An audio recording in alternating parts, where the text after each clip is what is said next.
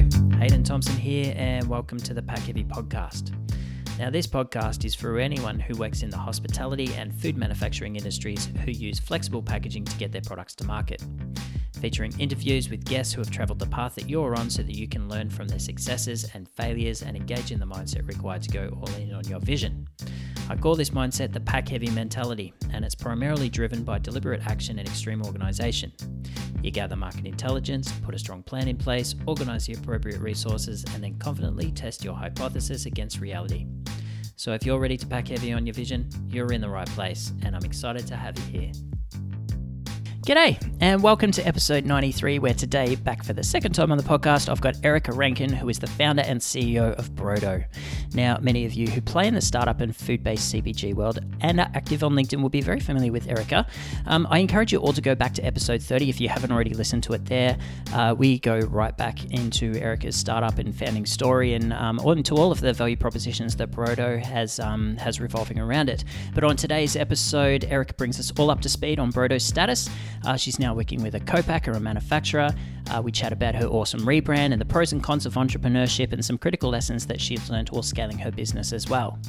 Now, as well as Brodo, Erica also is leveraging everything that she's learnt on her social media and marketing journey. She's now also teaching brands how to grow their social media organically via TikTok. And you can actually go to her website, which is growwitherica.com, and you can sign up for more in-depth coaching where Erica will actually help you build a social media strategy. I encourage you all to go there. So yeah, a lot packed into this one. Erica's an absolute gem.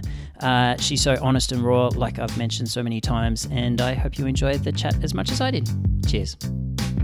Erica, welcome to the show. Thanks for having me. It's a pleasure. I was just saying before we kicked off, it's just been over 12 months since you and I last spoke.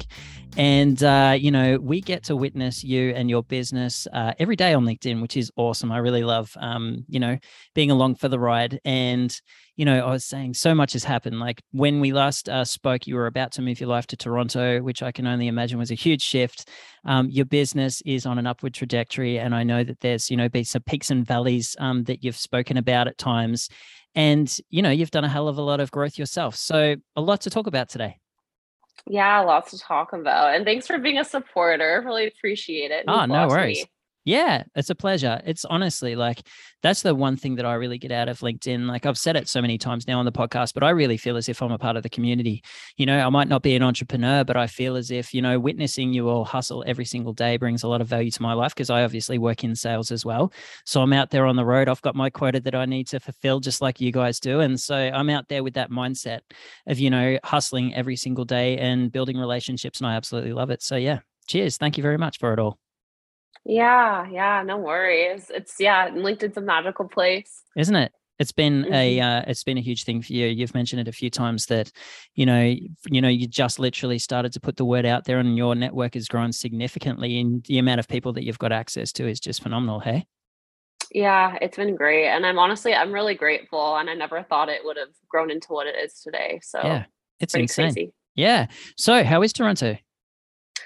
You know what? It's good. I'm not really a city girl, so it's a bit of an adjustment for me. I'm actually closer to home now. So I started the business in Ottawa, which is like 5 hours away from Toronto. Mm-hmm. Moved out that way to start the company and then came back to Toronto. And then I grew up like an hour outside of Toronto. So my parents are happy that I'm closer. But I'm now, city girl. I'm in the city. I haven't really fully experienced it yet. I moved in, I think last October. So still getting used to city life. Yeah. And you've been doing a bit of travel as well. I saw you made your venture out here to Vancouver and you went camping. Yeah, I did. Where'd you go? We went to Cat Lake. So it was like an hour-ish, just over an hour outside of Vancouver. It's the first time I've actually ever gone true camping. Oh, really? Tent. Okay. Yeah. Got ya. Yeah. I think it might be my last. You didn't, you know what? The mozzies have been horrendous this year. Did you get eaten alive?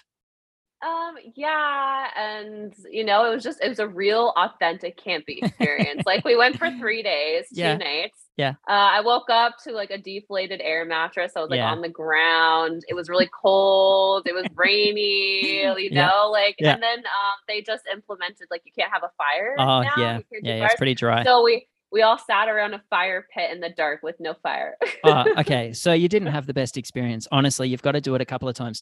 Like the first 2 or 3 times that you go camping, you're just trying to figure it out. Like, how do I want to be Yeah. set up? What do I need? And then, yeah, your air mattress does get flat. So you figure out a way to sort of like get around that. And yeah, my wife, we take the kids camping. We've been camping 3 times this year and we've got another one booked for September. And we love it. Like we've found our rhythm with it now, especially with the kids too. Like they're so young, but they love it. And, yeah, give it a couple more chances because you'll fall in love with it if you want to. Yeah, I think Yeah. so. I Yeah. think I'm just not used to it. Like Yeah, for sure. that was the longest I've gone without a shower, I think. Yeah. So Yeah. yeah, Did different you life spend for some time sure. in the lake? Yeah, we did. Yeah. It was really great. It was a little chilly. So the Yeah. one day it was really cold and didn't go in the water really Yeah. that much, but it's Yeah. so beautiful up there. And I think my heart belongs up that way. Like the Mm-hmm. Toronto's nice, the city's nice, but we don't have the ocean, we don't have the Yeah. mountains. It's just Yeah. not the same. Yeah, it's pretty incredible. Like we all try not to take it for granted, but when you do see it every day, you sort of see through it.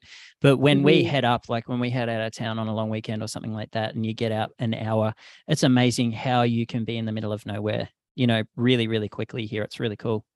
Yeah, I know. I was saying that to my friends. We drove for like an hour and I'm like, you guys live here. Like, this is crazy. I was Yeah. like, stuck to the window, like looking out Yeah. the window like a Yeah. child. Yeah, no, me too. And I do every So single cool. time. Like growing up in Australia, the landscape is beautiful back home, like in, the flora and the fauna and everything's awesome, but it's just different. And the thing that I get a real kick out of it is the winter over here, because I didn't grow up with snow. So I know you grew up with like feet of snow on your doorstep, but like that was just a novelty to me. Like having my first white Christmas was amazing. And yeah, every time it snows here, I'm like a kid. Like I just want to get out and, sled and ski and do all of those things. But yeah, when you mix that with the mountains, it's just a postcard. It's incredible. Yeah, yeah, it's definitely the place to be if you're an outdoorsy person. Mm-hmm. It is. Yeah. So, Brodo, where are we at? There has been so much occur. I remember last time we spoke, you were still producing the product yourself. You were out there hunting for a co-packer, and I know that you've found a co-packer now, and you're out there hustling and selling and, working with distributors. And are you cracked down into the States yet? Not yet. So Okay. that's kind of something that we're planning for. Yeah. Yeah. Yeah. One of those things you don't want to get down there too quickly. You sort of want to lock down what you're doing here, right? But yeah, tell us all about it. Where are you at? Oh my gosh. I feel like 1 year is the equivalent of 10 years in entrepreneurship. Like I feel like I don't know. I don't know how big my head's going to be in 20 years. I feel like I have so much knowledge. Yeah, it's an It's MBA. crazy. It's an MBA. Yeah, it's just me think everything. There's a whole other learning curve. But I guess, yeah, the biggest thing has just been scaling. I remember going through the process of trying to find a manufacturer. And I think I talked to like 12 and I think 2 agreed to work with me out of those 12, based on like the minimums, me being a startup, them investing their time. And I was lucky enough, one of the ones that did say yes was in Toronto. So we had our first production run in December. I partnered with a national distributor, in I think March. And we're just rolling out into retail. By the end of September, I'll be in 100 stores. Last year I was in 2, so it's a really big insane, shift isn't for it? me. Yeah. It's so weird, and going to grocery stores and seeing my product, and yeah, it's been a really cool experience. That's amazing. Have you grown the team, or are you still a team of one? So I did hire my first employee. Congratulations. Yeah, like last month, which was really exciting. He's been a great help. It's been really helpful to delegate some stuff over as the company grows. Everything else is growing but my team. Yeah. So that Yeah. will slowly continue to build out. I am contracting a lot of work out still, but internally I'm going to start growing it a bit more and more. Yeah. And I guess the other thing that made a real impact for all of us watching as well was the rebrand that you had, which was beautiful. Like, it wasn't a huge deviation from what you had, but it was a very obvious and meaningful deviation.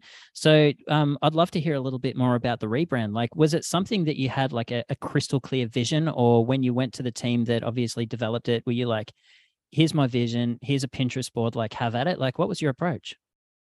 I was really trusting. I launched the company again, like super bootstrapped. Like I remember coming on your podcast and talking about it, and I kind of did everything myself. I built the website.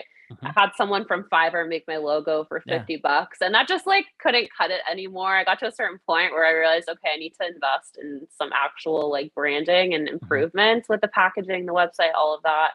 And that initial process was going to take 6 months, but it ended up taking over a year just Yeah. because it was so hard to find a manufacturer. And we had to go through like the product development process and get the formula finalized. And then you can't complete the packaging and everything until Mm. you know like how Yep. big like everything just took so long. Yep.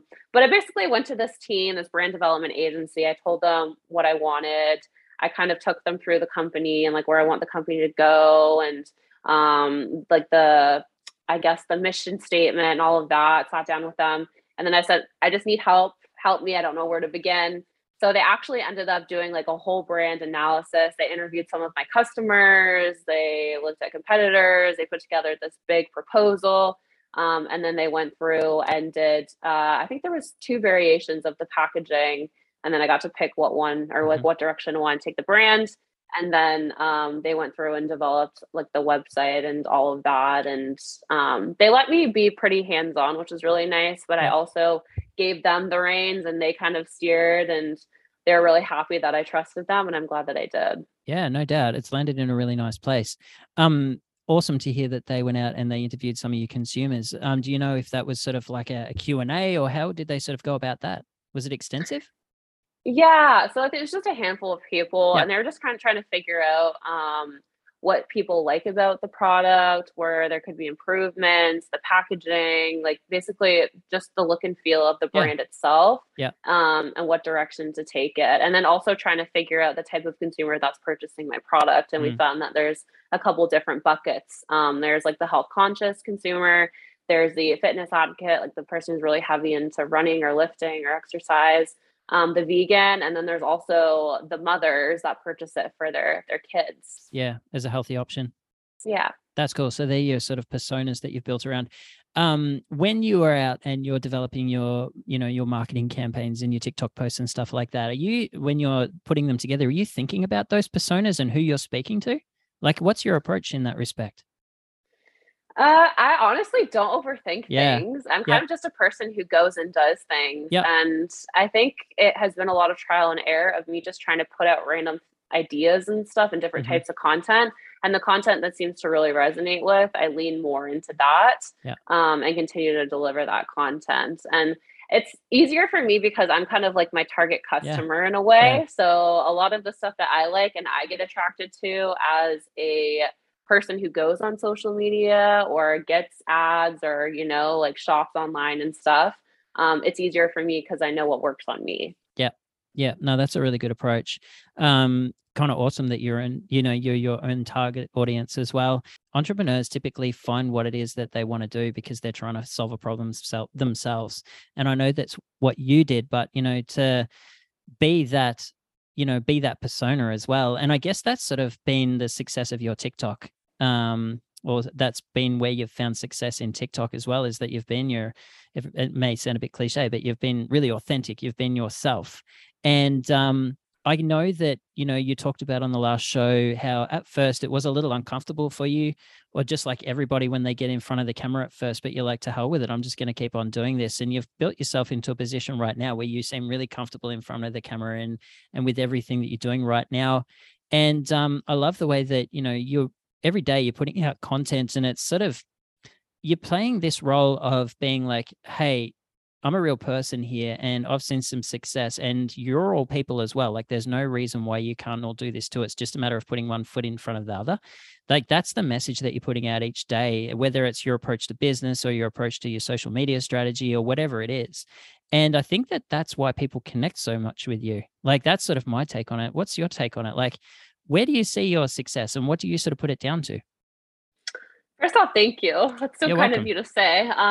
Yeah, honestly, I don't know. There's nothing, and I don't mean to like, there's nothing special about me, right? Like, I'm just someone who, I used to be super introverted. I mean, I still am. Like, Hmm. at the end of the day, if I'm out socializing or making videos all day, like, I need to go home and like sit in a room by myself and Yeah. just like have Decompress like a bit. a book or a TV show, and I'm kind of just get back and grounded with myself. But I think I was forced to start putting myself out there because I just didn't have the resources or like Hmm. the financial capabilities to outsource it, Yeah. right? And I was like, okay, if I don't do this, then this business isn't going to work. And what's the point of even, like investing everything? Cause I pretty much dumped all my savings in Yeah. this company. Right. Yeah. And I thought, okay, like if I'm really going all in that regard, then I need to go in all in this way too. Like I need to get uncomfortable. So Mm. yeah, I started putting out content, and then it ended up resonating with a lot of people, which was really surprising for me because at first I was kind of doing it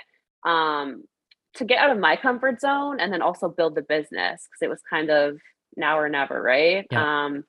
And then, yeah, along the way, I kind of grew this following and realized how big of an impact it had on others and how similar a lot of other people felt. Like a lot Mm. of people are super uncomfortable putting themselves online, and it doesn't come naturally to me, and it never did. And I tell people that, and I tell them that it won't probably come naturally to them either. You just have to like force yourself to do it. And then Yeah. over time, it gets a lot easier. Yeah. As I'm sure you know, like doing the Yeah. podcast, Yeah. right? I had this conversation with somebody today. It's like at first starting the podcast was weird. Like the sound of my own voice, especially when I was editing it, I'm like, oh, I don't like this. And you eventually like come around, it's sort of like, this is what I'm doing. And I put myself in a position where I didn't give myself an option out. I'm like, I'm doing an episode a week for 18 months. And then at that point, I'm going to make a decision whether I want to keep going or not. Because I know it takes time for these things to sort of build. You've got to build and sort of establish a foundation for anything. And I got to that 18-point mark, and I still feel uncomfortable when I'm speaking, but it becomes easier because you do find your rhythm. And, it's just like anything, the more you practice it, the better you get. And then I also found myself analyzing when I was listening to podcasts, other people interviewing their interview style as well. So, but yes, it didn't come naturally to me either. It's bizarre. It's a bizarre thing, but it's what I enjoy the most in my week, sitting down and having a chat with an entrepreneur. Like it genuinely fuels me. And whether it's, looking at posts on LinkedIn like yours, or whether I'm scrolling through Instagram and, there's somebody there that's putting some content out there, I'm like, hell yeah, let's get after it. Or if it's, having a conversation with Jake from Midday Squares, like he's very similar to you in that he's like, let's get comfortable being uncomfortable. Like, you guys have all got mantras, and I love it because I start to incorporate them in my life too. It's awesome. Yeah. Yeah. Yeah. No, I mean, yeah, look what you've done, right? Like what episode number is this? Well, I mean, episode 90. So I'm a couple of weeks ahead. I'm actually taking the month of September off because my parents are coming out for 3 weeks, which would be good. So That's I've exciting. I think you're my 5th episode in the bank. So you'll be coming out in October, November, sometime along there. So yes, I've bet currently that like right today, when you and I are speaking right now, episode 90 will go live this week. So yes, That's it's awesome. pretty nuts. I can't believe it, really.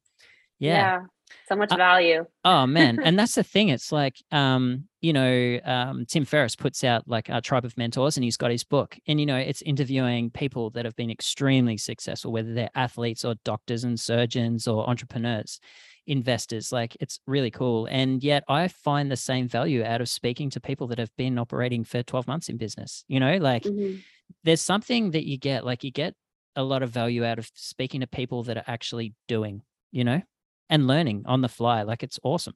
Like I went and I did my master's in entrepreneurship and innovation at university, and it was awesome. It was a great course. I did it 3 years part-time while I was managing a cafe full-time back in Melbourne. It was a great course.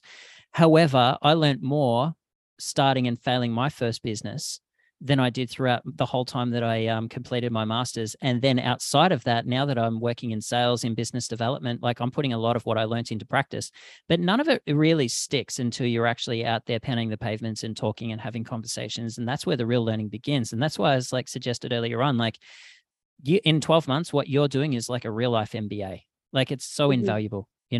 And even when I had my business fail, like it was a cosmetic company where what I was doing is I was collecting used coffee grinds, and I was upcycling them by drying them and getting all of the microbiological contamination taken out of it. And then I was giving that to a contract manufacturer. They were turning it into a coffee scrub. And then I was packing it in a tube, and then I was marketing and selling it. So just like you are. And at the time, we just got the business off the ground, and my wife, Ash, and I, we were planning on coming back to Canada. And so we came back to Canada, and it's very, very hard to run a business from the other side of the world. And it ultimately failed. But in that failure, I learned a lot, and I know what I did wrong, and I know what I did right. And I know that next time I have a crack at it, I know sort of the direction that I'll be taking it. And yeah, So it was cool. But not only that, the financial pain of having a failure is also real. Like we saw some, money get dropped on that. And financially, it took us a while to recover from that. And that in itself was a lesson to learn, because it's like, all right, we need to be a bit tighter with our funds. We need to understand that, if we're investing in this, not only are we investing in it emotionally, but financially, it's a huge endeavor, and it can follow you for years if something doesn't work, So it's so much to be learnt in that. And I think I'm really glad that I had that failure. Like, it was a good one to get out of the way early, so that, right now I'm in a really comfortable place in my position at Foodpack, and also on the podcast. I think I've got a lot of things going on that are right. But when the time is right, I think I'll be ready to strike. It'll be fun. Yeah, no, and I think the failures piece, like I think I posted about that today, is taking L's as lessons or learnings rather than losses. It's so important. Yep. And nothing can replace the sting of a true failure that, that hurts, right? Yeah, like it really hurts. Yeah. Yeah, like financially, or something that you've worked so hard to build, and something happens, and it's way different. Yeah, and it follows you for years, if you're not lucky. Like, you're paying back a monthly debt, and you're like, holy shit, this is a hole in my pocket, and I could be doing something really worthwhile with this cash right now.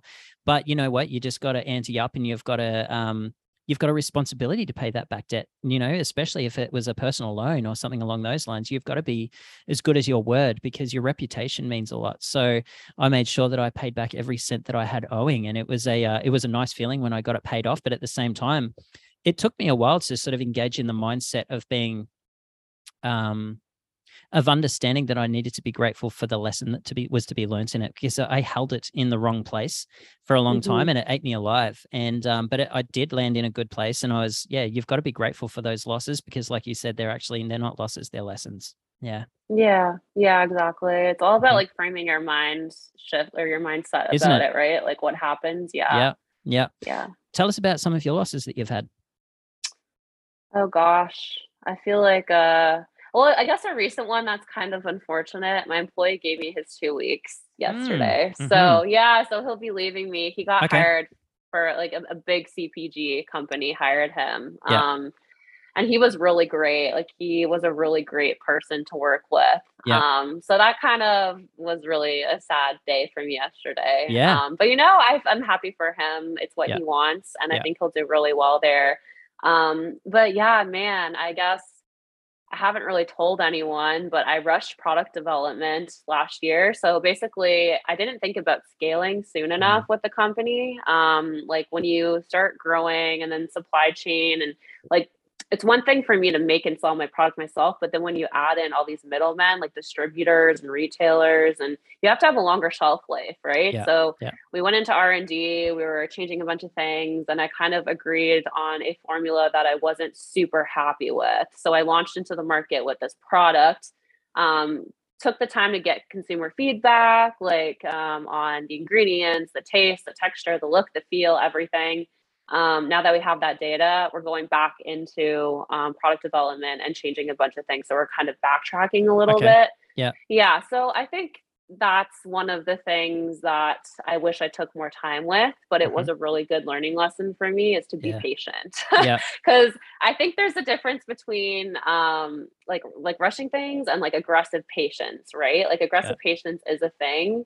And I tend to be very impulsive, and I don't really take my time with things. And there's some things that you should be taking your time with. Like, I know there's one person that posted on LinkedIn a few weeks back, and they said that they were in R&D for 36 months with their product, because they wanted to be fully happy with it. They had the financial capabilities of spending that much time in R&D. Not everyone does. And that was another factor why I kind of got out of that stage.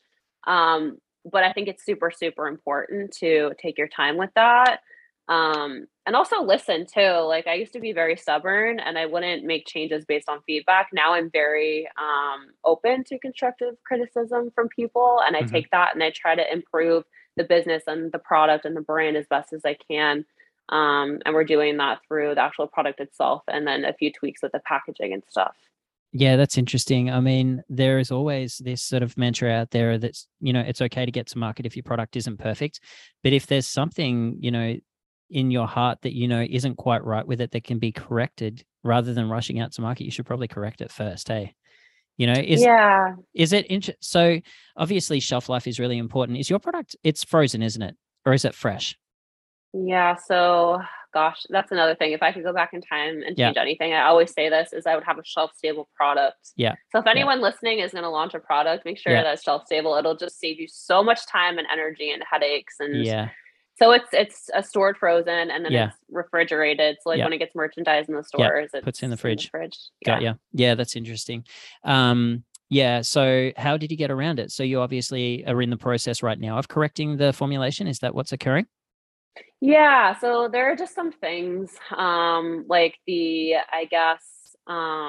like some of the packaging. There's just a few little issues here and there that I need to make tweaks with, and then the cost as well. And I'm trying to get away from plastic and move kind of into a different type of packaging that's a little bit more sustainable, better for the environment.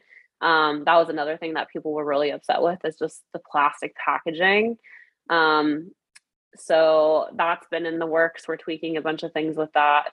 And then, in terms of shelf life, it's so like food is so insane to me. Like I went to the food lab yesterday and I was talking to the R&D team, and I can come to them and be like, this is the ingredients that I want in my product.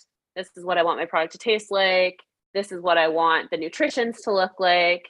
So they're trying to like check all the boxes, but at the same time, they have to make sure that it has certain like pH and water activity, and the shelf life is long enough, and it's not too dry, and it's not too moist. Like there's all these things. And if you change one ingredient or increase one thing, then everything gets skewed and thrown off. So it's a really like balancing act. And I have so much respect for people who do it, because it can be so frustrating. It's and then nuts, the cost, isn't it? you could have the perfect formula, but if it's too expensive to manufacture, then no one's going to buy it, right? You have to sell it for an arm and a leg. So hell, crazy.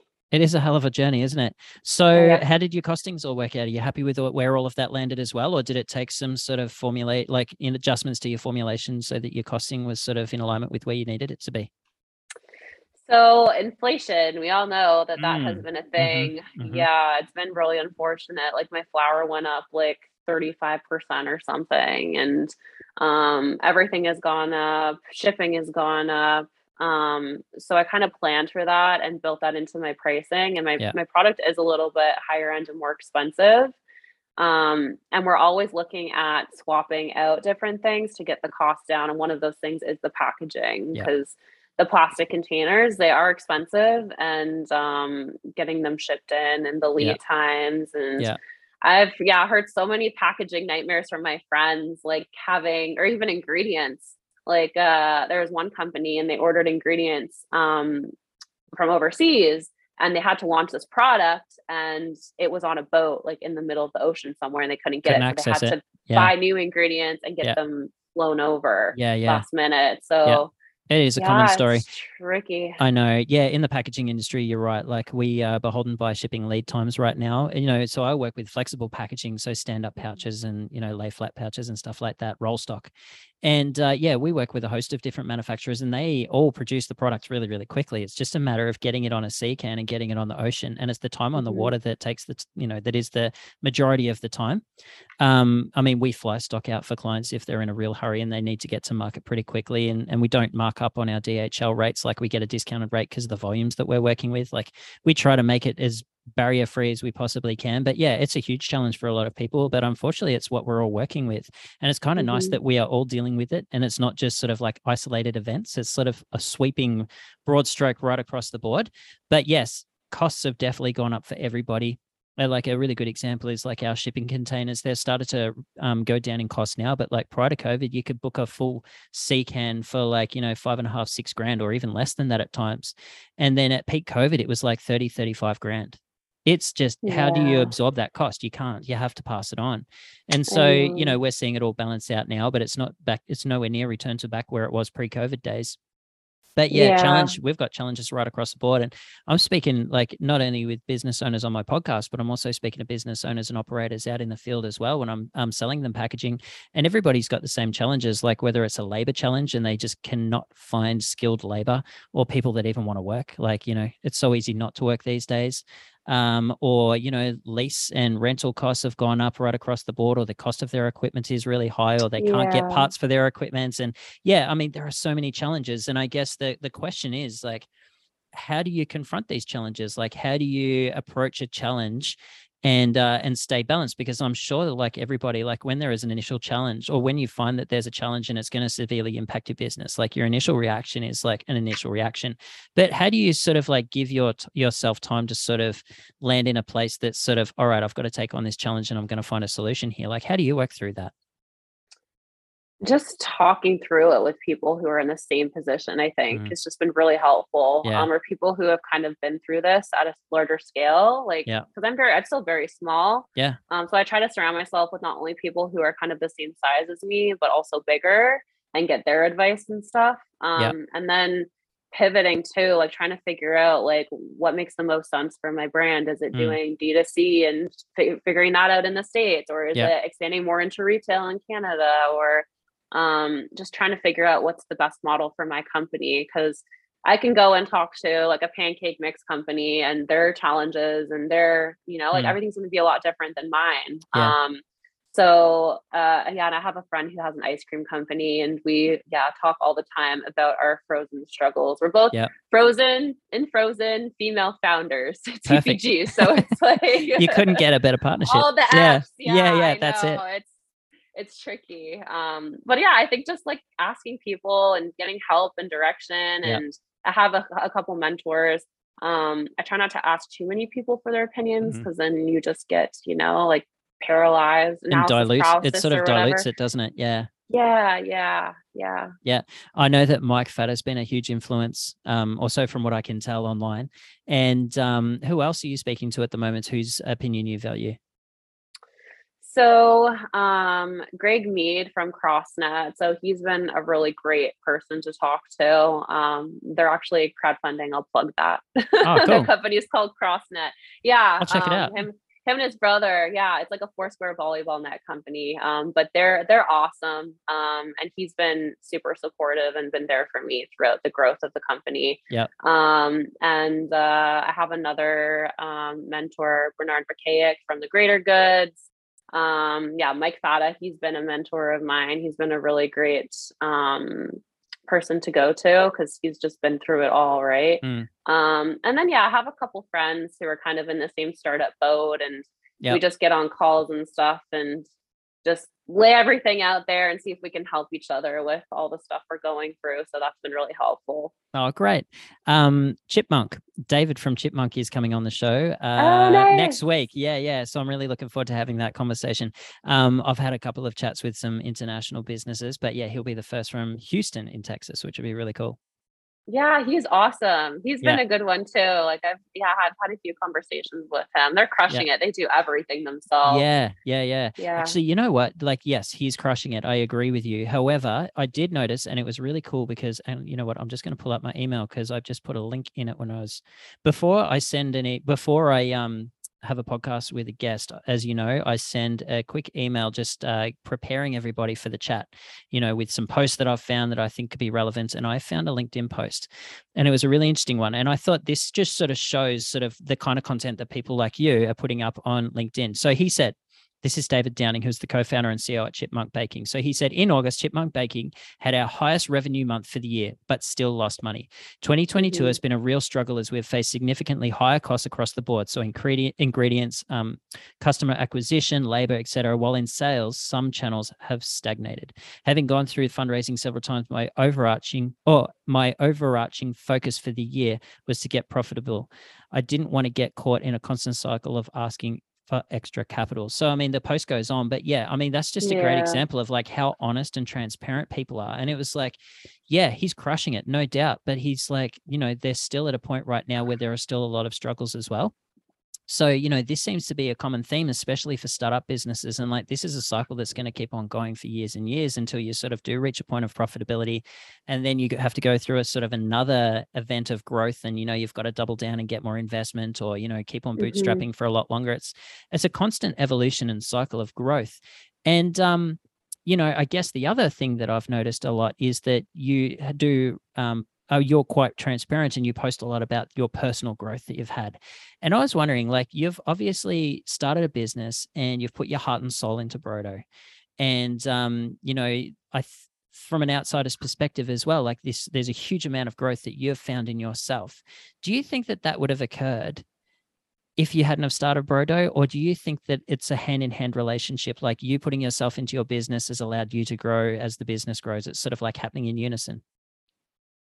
That's a really good question. And I don't know, I try not to think about like the what ifs and stuff. Yeah, of course. But I think if I didn't have the company, I wouldn't be who I am today. And I think I would be a lot similar to like the old version of me, very reserved, very quiet, like kept to myself, not spontaneous. I think I hit a breaking point. I don't know. I feel like I still would be an entrepreneur. I just don't know what I would be doing. It's in your blood. Absolutely. Yeah. But yeah, I mean, it's interesting because for so long I tried to compartmentalize my life and separate my personal life from my business. Like I even had two phones. I had my personal phone and my business phone. And I was like, it was a mental thing for me. I'm like, I need to keep these separate from my sanity. Yeah. And then the deeper in I got into building this company, I realized, okay, like there is no 9 to 5. There is no shutting it off. It's on all the time. I just need to accept it. I need to lean into it and just, own it. Right. Yeah. I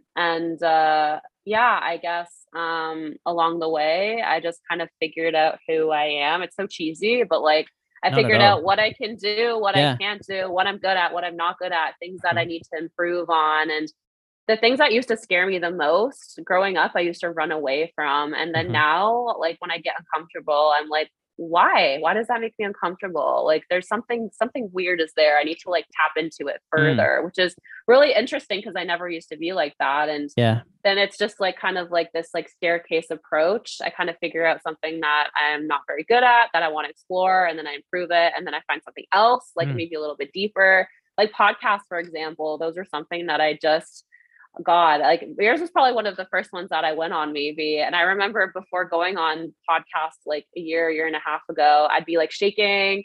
I would like go through and like, like make notes and stuff and really think about what I was going to say. And it would just be a big mess. And then now it just comes so naturally. But the thing that I'm working on now is public speaking. I did notice public that. speaking. Oh gosh, I hate it. Like I hate it. And it's so uncomfortable for me. And I overanalyze everything. Like I did a couple speaking events over the past month. And I saw that. Yeah. Yeah. Reflecting back, I'm like, oh gosh, like why did I say that? Or, I think we're so critical of ourselves. And I'm sure you listen to podcasts that you first did, and you're like, oh God, I can't even. Amazing. Yeah, I know. I've got the luxury of, giving things a bit of a polish and an edit, and I try my hardest not to. But yeah, public speaking, I know exactly where you're coming from. I was lucky enough to there was an event on last year for Andrea Gray Grant, and I was hosting a panel.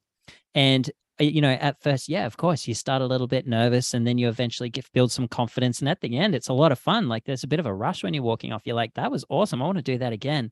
But it takes time to sort of land in that spot. But I haven't done much public speaking at all, if any, to be honest. Like I got up at our wedding and had a bit to say there, and, but opportunities don't really present themselves unless you put yourself out there. And that's what you've started to do, is it? Mm-hmm. Yeah. And it is interesting. I just think back to like high school, and I remember like going up to my teacher and I'm like, can I present on my lunch break one-on-one? I don't want to do in front of the class. And then now I'm like in front of a room of like 150 people all staring at me. And it's like, oh God, how did I get here? It's so cool, but it's so scary. I know. It's bizarre. Even getting up in front of class and just presenting at times in the past for me was a little bit daunting. So I know what you're going through. What do you do outside of Brodo? How do you keep yourself busy? Do you have any hobbies? So I got into hot yoga last October, and honest to God, like I never thought I would be a person who did. I kind of looked at that and was like, I could never do that. And I really love it. And then I started doing hot Pilates, and I do like hot workout classes, and I try to do those like 5 times a week now just to keep my sanity. And then go on hikes, try to take time off.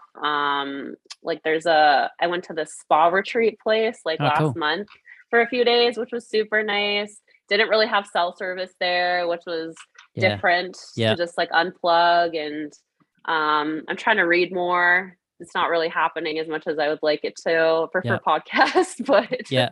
Yeah. yeah, I think it's important, like being with yourself and kind of Yeah. just shutting things down every now and again, right? I agreed. Yeah, I'm getting back into my early morning routine now. It's been, well, was it the first of the month? So what's the date? The 22nd, I think, or the 23rd, aren't we? Yeah, we're at the 23rd. So today's day 23 of getting up nice and early, having a workout or going out for a run/walk with my dog and, Oh, blowing out the cobwebs. And I'm really enjoying, finding that rhythm back again. And, it's like when you're doing it, you're like, why would I ever stop?